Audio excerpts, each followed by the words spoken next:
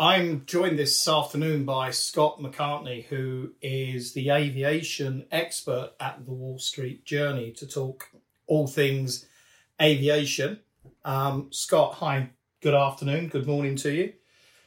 Good to be with you, John. And thank you for joining us. This is a turnaround interview for me, a seminal moment where rather than having to answer the questions, I get to pose the questions. So really looking forward to this. But Scott, I'm intrigued. It sounds to me the greatest job on earth, an aviation journalist for the Wall Street. How did you get there? You must have killed people and fought to get to that position. Very much. When I got hired, I got hired to develop a beat in rich families, private equity, wealthy families of Texas in particular. But I told editors that what I really wanted to do was aviation. And at the time, I was in Dallas. Our aviation beat was in Houston, sort of a legacy of Frank Lorenzo and Texas Air, Continental had been the big story. And it really wasn't anymore. And American and Southwest were becoming much bigger players. And so anyway, over time, we decided to move the beat to Dallas.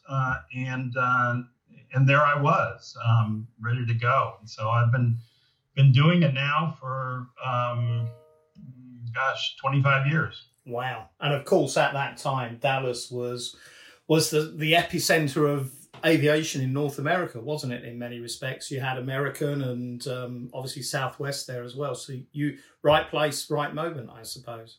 Yeah, it really was, and it was a fascinating time to come into the business. I mean, I had the blessing of really learning the business from Herb Kelleher, from Bob Crandall, from Bob Baker, who ran operations at American, from Gordon Bethune at Continental in Houston. They were incredibly smart. They are incredibly smart. Legends of the business, but also very generous people who took the time to really make sure that I understood the business, willing to let me, go inside their companies to really figure out how airlines work and explain that to people. And they saw the value in that, and it turned into a fantastic education for me. I'm sure. So, is it a simple business, or is it amazingly complex? From someone, looking outside into it, and you having had that sort of privileged exposure, did it strike you as actually this is really simple and people make it complicated? I think the business itself is really complicated. There are so many moving parts. There is so much uncertainty. Think about it. Sometimes you do everything outdoors, and what would the quality of an automobile be if General Motors had to make cars outdoors? You're subject to Mother Nature. You're subject to the whims of the economy. Everything that happens in the world somehow affects aviation one way or the other. We certainly see that with pandemic. But on the other hand, airline leadership, I think, is actually quite simple. I think the job of the airline CEO, although certainly you can dive into the numbers and the legal aspects and the political aspects and all that. But at the end of the day, the airline CEO is the football coach. It's a very labor-intensive business, and the people who are successful at it, quite simply, motivate people. And do a very good job of motivating people. And the CEOs who struggle with that, it seems to me over time, they have all failed. So in that sense, I think running an airline can be a very simple thing. And the people you mentioned earlier were certainly charismatic, inspirational leaders, and you'd follow them off a cliff in some cases, wouldn't you? It was a grand time for the airline industry. Yeah, no, I think that's right, and I think they understood. Herb and Gordon especially really understood that if they could get their people motivated and working hard, The airline ran better. The customers were happier. You could charge higher fares. You could do lots of things. But if the employees weren't willing to go the extra mile and really hustle to get the job done, then the airline wasn't going to run well. People weren't going to be happy. It was just a sort of a losing experience. So 25 years ago, you're sitting in Rob Crandall's office, and it was probably quite difficult to see him through the smog that was being created at that moment in time. And you fast forward to the end of 2019. Would you have ever expected the industry to have gotten so large and so complicated, or has it surprised you in that respect? I would have to say not really, in terms of size, in terms of how people travel, in terms of how ubiquitous travel is. I think that the demand was always there. The industry has, over that 25 years, the industry has really moved in many ways. We saw the beginning and development of code sharing, the beginning and development of the big major alliances, and ultimately of alliances with antitrust immunity. All of that made it easier for people to travel around the world. We have seen, and not quite sure you saw this coming, but younger generations, I certainly saw it in my own children, younger generations that wanted to travel extensively and had no qualms about, no inhibitions about going to Vietnam for spring break or wherever it might be.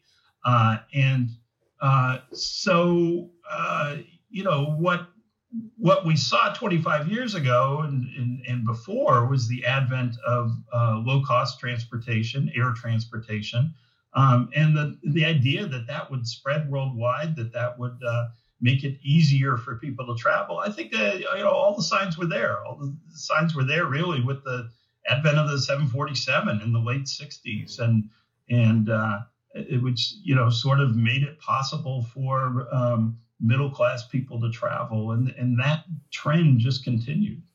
Absolutely, exponentially all around the world. And I mean, one of the things I find quite ironic is that you're a principal journalist for one of the world's most revered financial publications, and yet probably until 8 years ago, maybe 9 years ago, this was an industry that just enjoyed losing money, didn't it? And filing for Chapter 11s. It was, although it was glamorous, for some reason it never really seemed to cut it for a long time, did it? No, that's true.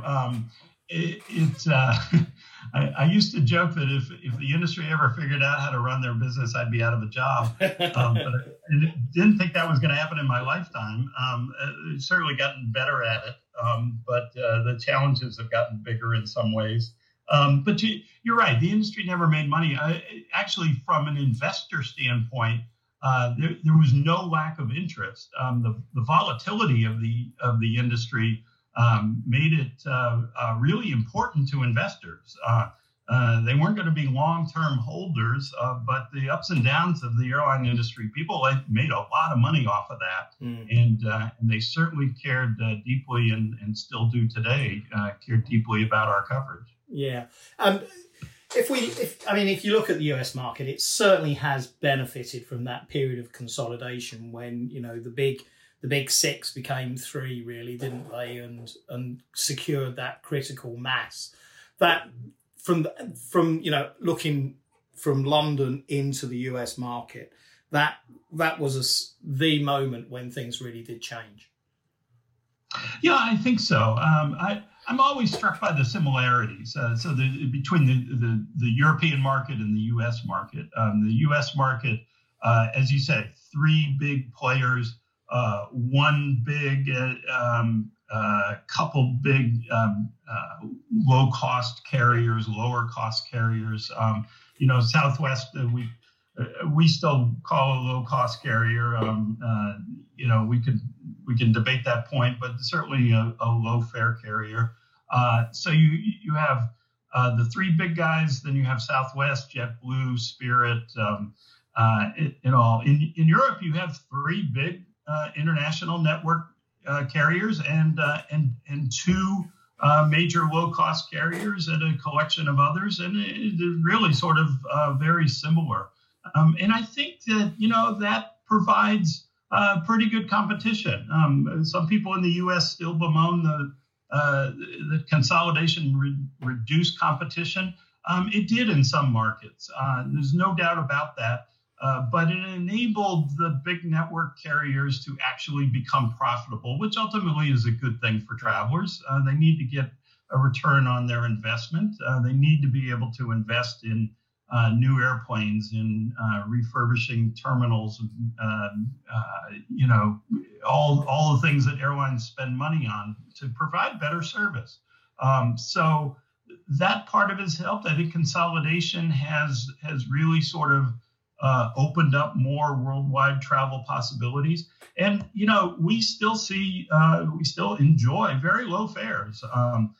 Even before the current crisis, fares had gone up some, but relatively speaking, air travel was still a bargain. And so there was enough competition in the marketplace amongst the three big carriers themselves, but also with the discipline of low-cost carriers. If you wanted to fly cheap, you certainly could. And I think it's ironic, the regulator occasionally dips in and has a look around competitive practices and all of these sort of things, and it never really finds any evidence that would suggest that fares are any higher in today's environment, or that airlines are in some way or other charging more than a competitive market normally would. So I think you're absolutely right. I think it's fascinating that, on either side of the Atlantic, we have a very similar sort of structure across our airlines and their segments. And it looks like it's going to go that way in Asia as well, doesn't it? I mean, you've got the big three Chinese carriers, and you've got the big three Southeast Asian carriers. It's a model that works. Yeah, no, I think that's right. It's not necessarily by design, but I think it's how markets work out. Three big players provides a lot of discipline and a lot of opportunity, but also gives those players the size and the cost efficiencies to really be competitive and offer a good product. And then there's room for others underneath that. And so it really does, I think, provide some stability, both for the airline industry, but also for the traveler. Mm-hmm. And where we do differ, though, is in Europe, some of our legacy long-haul carriers dallied with the A380. Lufthansa, British Airways, Air France, and of course Emirates' whole fleet is predicated on the A380. But it never attracted a US airline, did it? Why were they not interested in it when everyone else at that time saw it as a great solution? I think there are a couple of reasons. We don't have the slot restrictions, the hub airport restrictions that exist in Europe. We have it on a very limited basis, but there are no slot restrictions at Los Angeles International, New York Kennedy is about the only one. Anybody can fly to Boston. Anybody can fly to Washington. Anybody can fly to Chicago. So there wasn't sort of that limited availability of landing slots at the major hub airports. And then I think too the U.S. market has always been. I think carriers learned the lesson early. Bob Crandall used to say you could never have an airplane that's too small. Mm-hmm. And if the airplane, if there is a limited number of seats, then you get some pricing power. Yeah. And I think that's it's okay to have demand exceed capacity. The nature of the business is if you're planning ahead, if you're taking a vacation, they're going to need to fill seats with cheap fares, but there's also going to be a premium for the last minute fare. And if you have too many seats in a market, that's just not going to work. And I think that was the case with the A380, certainly for U.S. airlines. Now, it may be that, at the time that people were ordering the A380 and all, the U.S. industry was a lot more competitive. And so, Northwest and Delta, neither of them probably had the traffic to fill an A380. Maybe together they did, and that would have been different. But I think by that time, there were attractive alternatives with 2 engines instead of 4 engines. And then the fear that, you can fill that airplane on Friday night, on, Sunday night or whatever, but you're not going to fill it on Tuesday and Wednesday and Thursday. Yeah. And if you do, you're going to do it with a lot of low fares that really upset the pricing structure. Absolutely. And of course, if you're using that aircraft type and it's essentially international to international connectivity, then ultimately price becomes the only decision-making factor for many people. And there's always someone who's got a cheaper price in the market or is willing to, offer a sharper fare for a particular flow of traffic. So it can be quite difficult to fill it, even in the best of times.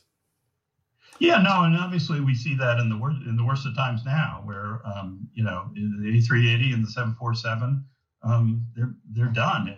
At least it seems at passenger airlines, because there's just not going to be the demand for a considerable length of time where you can fill those airplanes again. So, Scott, at the end of 2019, reflecting on the last, or 2019, which had been a very good year for the industry, and just thinking about 2020, you probably would have been full of optimism for, really positive articles, talk about growth, fleet plans, expansion, investment, all of those sort of things.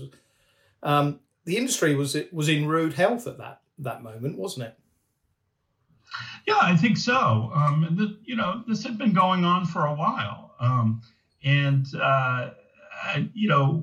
My focus is very much for the traveler. I write for the consumer. Mm-hmm. But, the consumer was enjoying a lot of benefits, and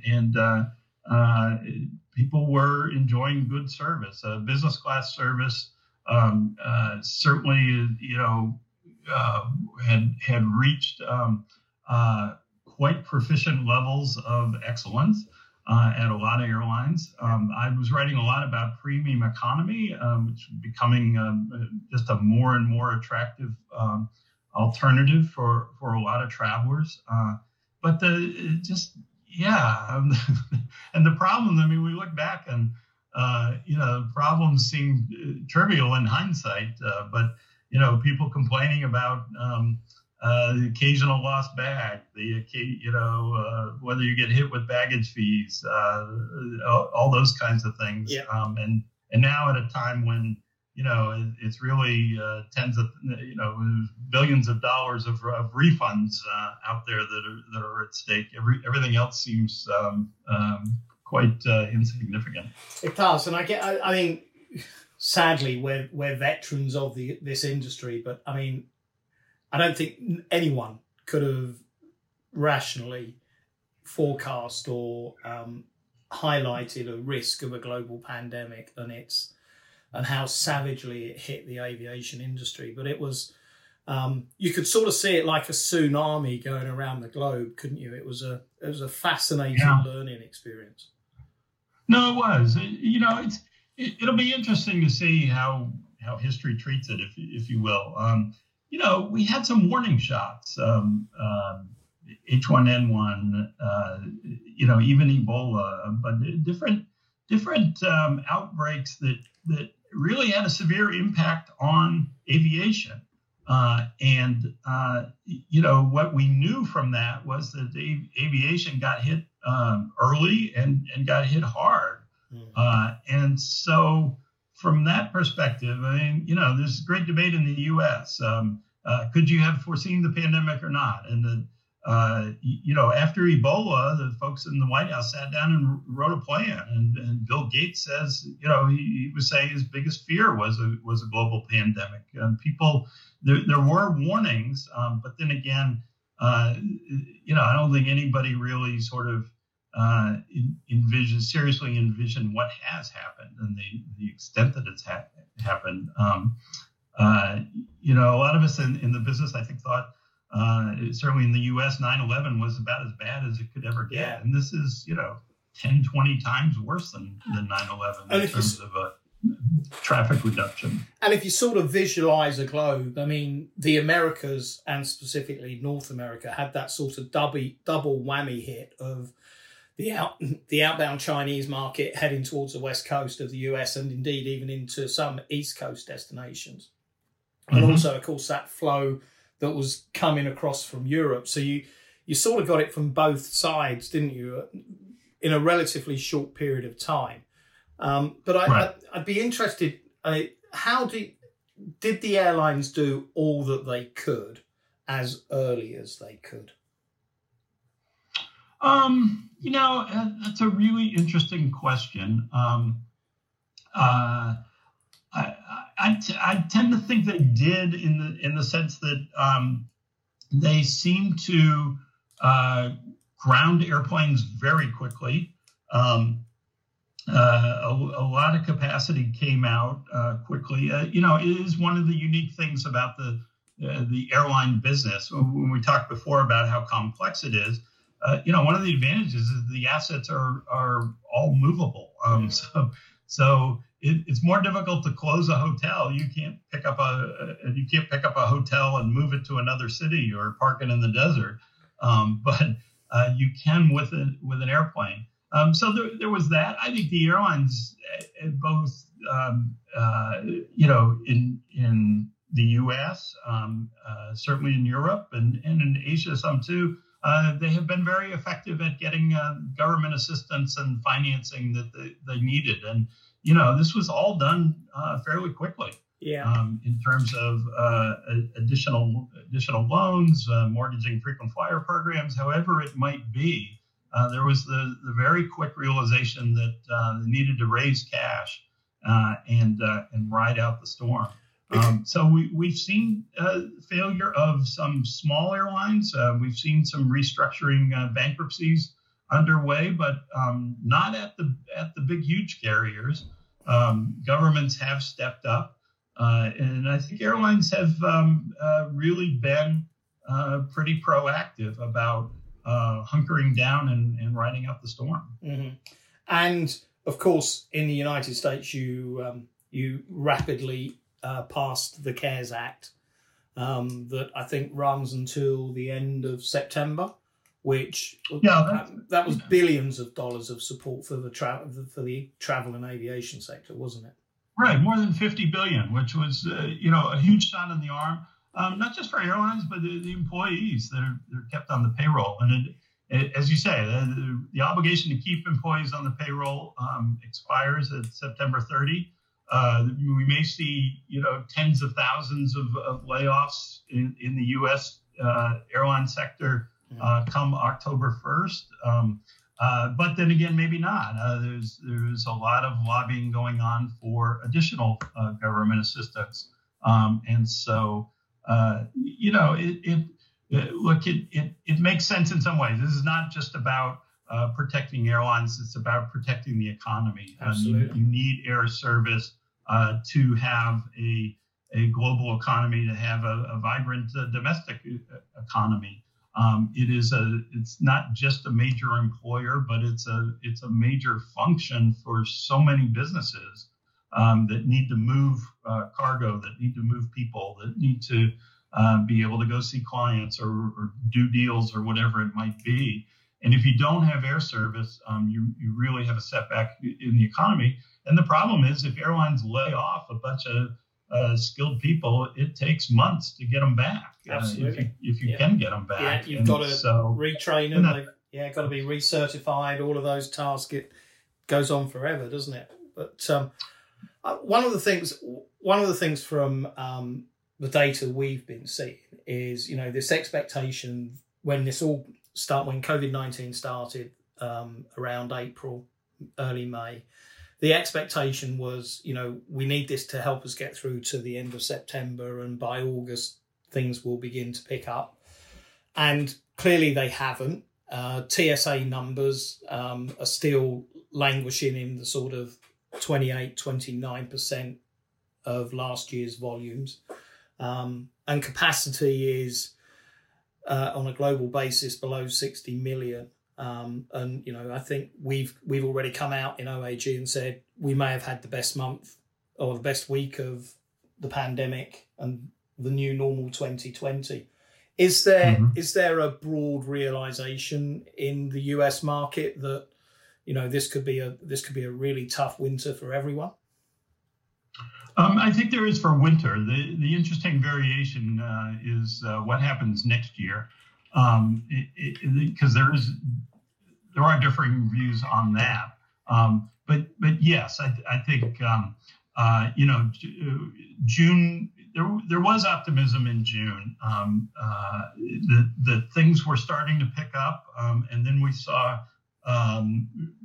outbreaks increase in a lot of states that were trying to open up early in the U.S. And so July numbers dipped, and August came back some because there's so much pent up demand.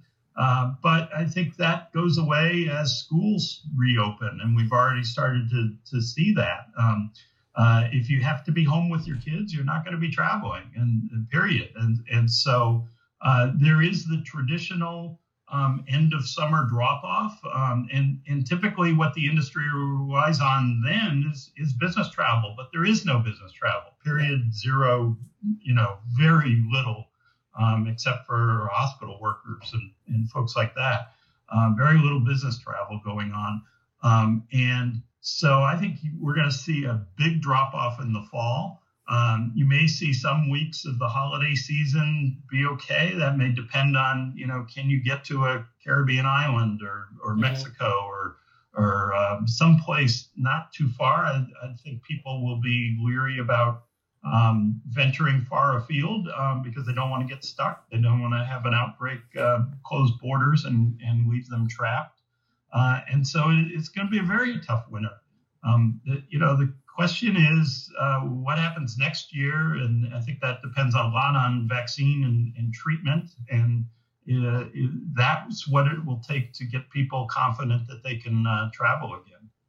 And that business demand is all important, isn't it? Because it's not just, the volume, it's the fact that generally they're paying maybe 60, 70% more than a leisure passenger.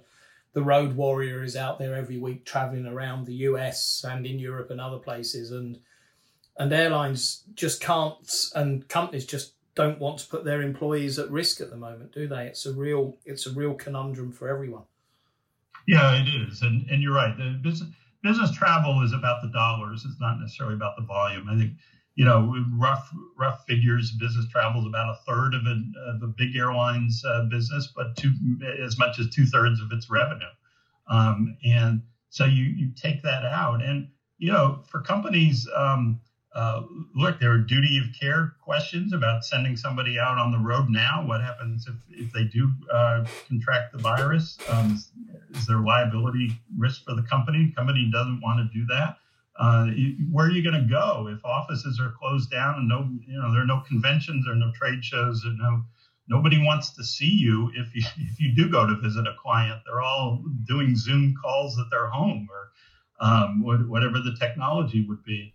So I think there's very little business travel now, but I think that's going to be the case, and this is the real challenge for the industry going forward. Of when does that come back? And does it ever come back to 2019 levels? It's going to be be a slow return, most likely, and may never get, maybe a long time before it gets back to 2019 levels, just in terms of business travel. And I suspect, that's a major driver to the European airlines' decisions to essentially stop the A380 and 747 operations, because they had huge business class cabins, didn't they, relative to the size of the aircraft and the configuration. And, maybe, just maybe, whether it's deliberately designed or luck, the US carriers with their relatively smaller long-haul business class cabins, but high quality product,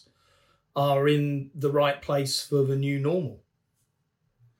Yeah, I think that could well be correct. I think the twin engine planes, the 787, the 777, the A350, those are going to be the workhorses of long haul international travel, and it does give them the flexibility to have a business class cabin, a premium economy cabin, more tailored to a smaller market or smaller demand.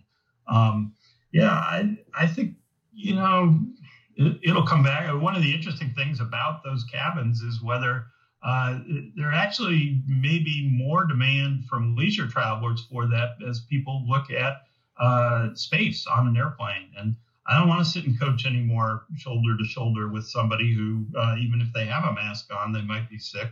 If I get a business class pod, I'm isolated, and that's a good thing. Yeah, and that sort of brings us on to this whole discussion that sort of developed probably May and June as well, which is about the middle seat, inspired, of course, by Delta, either a great marketing ploy or something that's reassured people. How has that played out? Because I see Delta are committing today to extend that out to January, the middle seat being free. Is that really is it a sensitive issue in the North American market? It is, and extending it out to January, that's exactly the point you made earlier about the limited demand of the winter. Yeah, you don't need to worry about January. There will be no one. Don't worry about filling those seats. Yeah.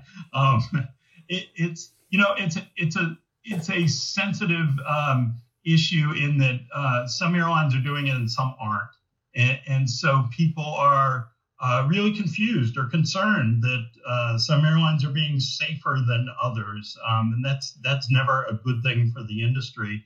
There questions of should government step in and require that, since some airlines are sort of not being compliant with the idea of blocking the middle seat. It is a really tough thing. To me, Delta is marketing to people who aren't traveling. Delta is saying we are doing everything we can to protect you. Come back when you're comfortable, but we're the guys who protect you. And American and United are saying, look, we're not going to turn away business.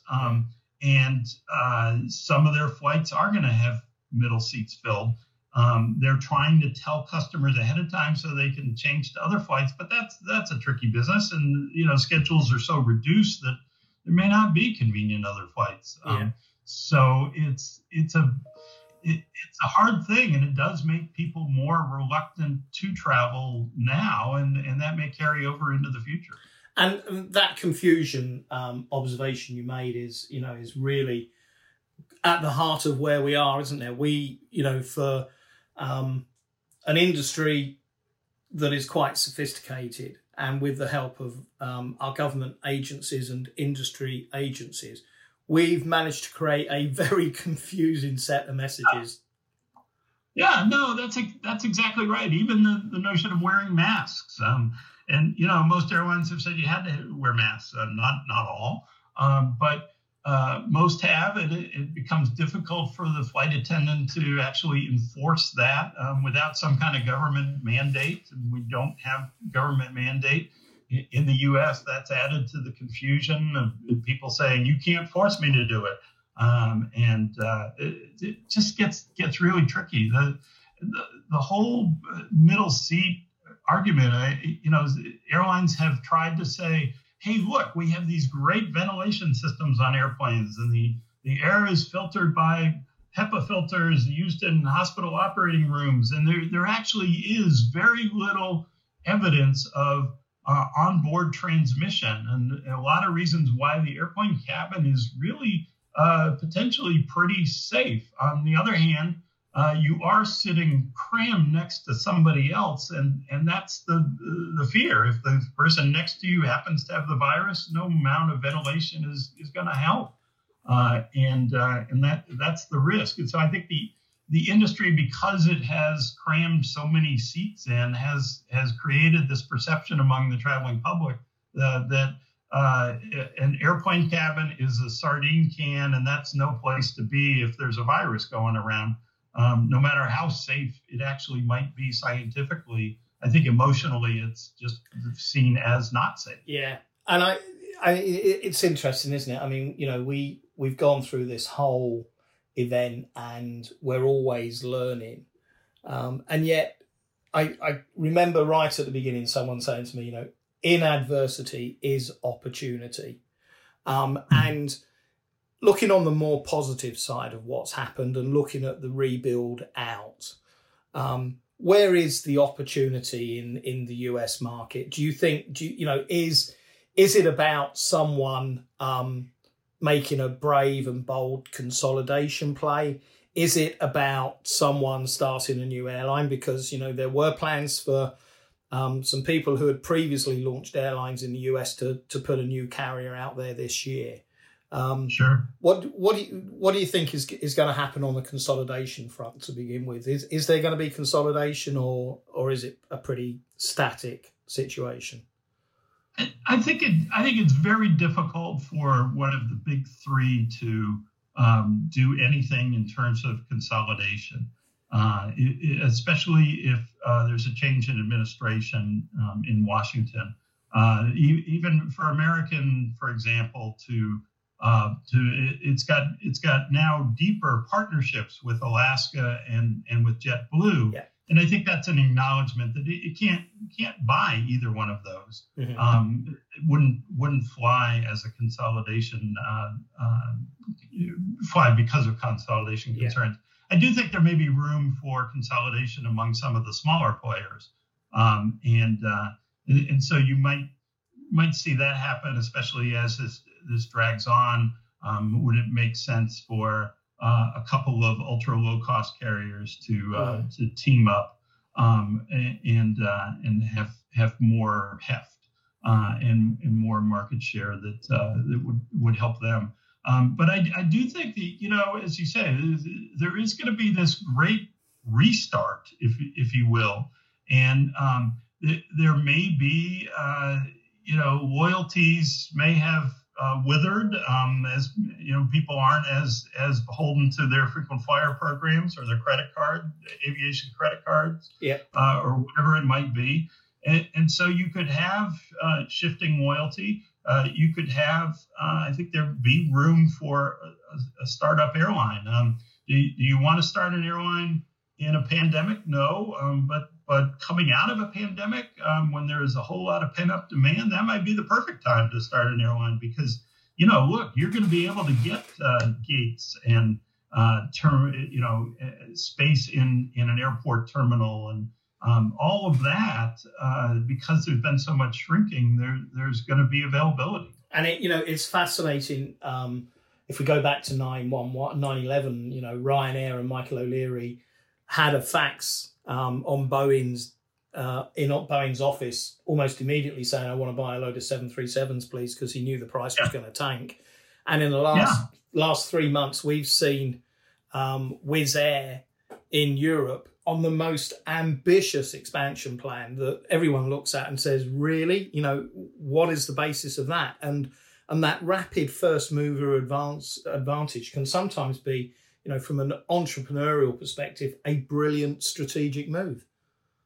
No, I think that's right. And the aircraft value and the aircraft availability, those are huge factors. And so if you're Wizz Air, if you're a startup, if you're whatever, and you run the numbers, and all of a sudden it costs you 30-40% less to lease an A320 or a 737. All of a sudden, if there are used aircraft available that other carriers have shed that are really pretty decent aircraft still, 15 years of life on them or whatever, that's an opportunity. If you're going to, if you want to go to new aircraft, my gosh, Boeing and Airbus both have a whole lot of manufacturing capacity but a whole lot of aircraft sitting on the ground that have already been built that may need homes, and so I think there is a whole lot of opportunity to do something with a big splash. So does that make, notwithstanding where we are, and for all of our sakes, this has got to finish sooner rather than later. Are you broadly optimistic about the aviation industry? We've survived 9/11, we've bounced back, pandemics, global financial crises. Many of those recoveries were built on the foundation of business traffic, and that clearly doesn't look like it's going to come back as quickly. But where's your optimism meter at the moment? Is it optimistic, or is it still a bit concerned? Oh, I think very much still a bit concerned. I think what we don't know is how long can airlines last in this environment. We know it's not forever. I think as you alluded to before, I think everybody was planning. Okay, let's have enough cash on hand to make it a year. But what if there are so many unknowns? What if a vaccine is not effective, or what if not widely used? What if the treatment doesn't, an effective treatment doesn't materialize? And so there are just a lot of changes in travel. That's going to result in a much smaller industry going forward. Now the hope is that we'll bounce back and people will have confidence in travel sometime next year, certainly by the end of next year. But I think people are hoping, next summer could be a great travel season for airlines. Everybody's going to want to go, but that would be wonderful. But I still think there are so many unknowns that,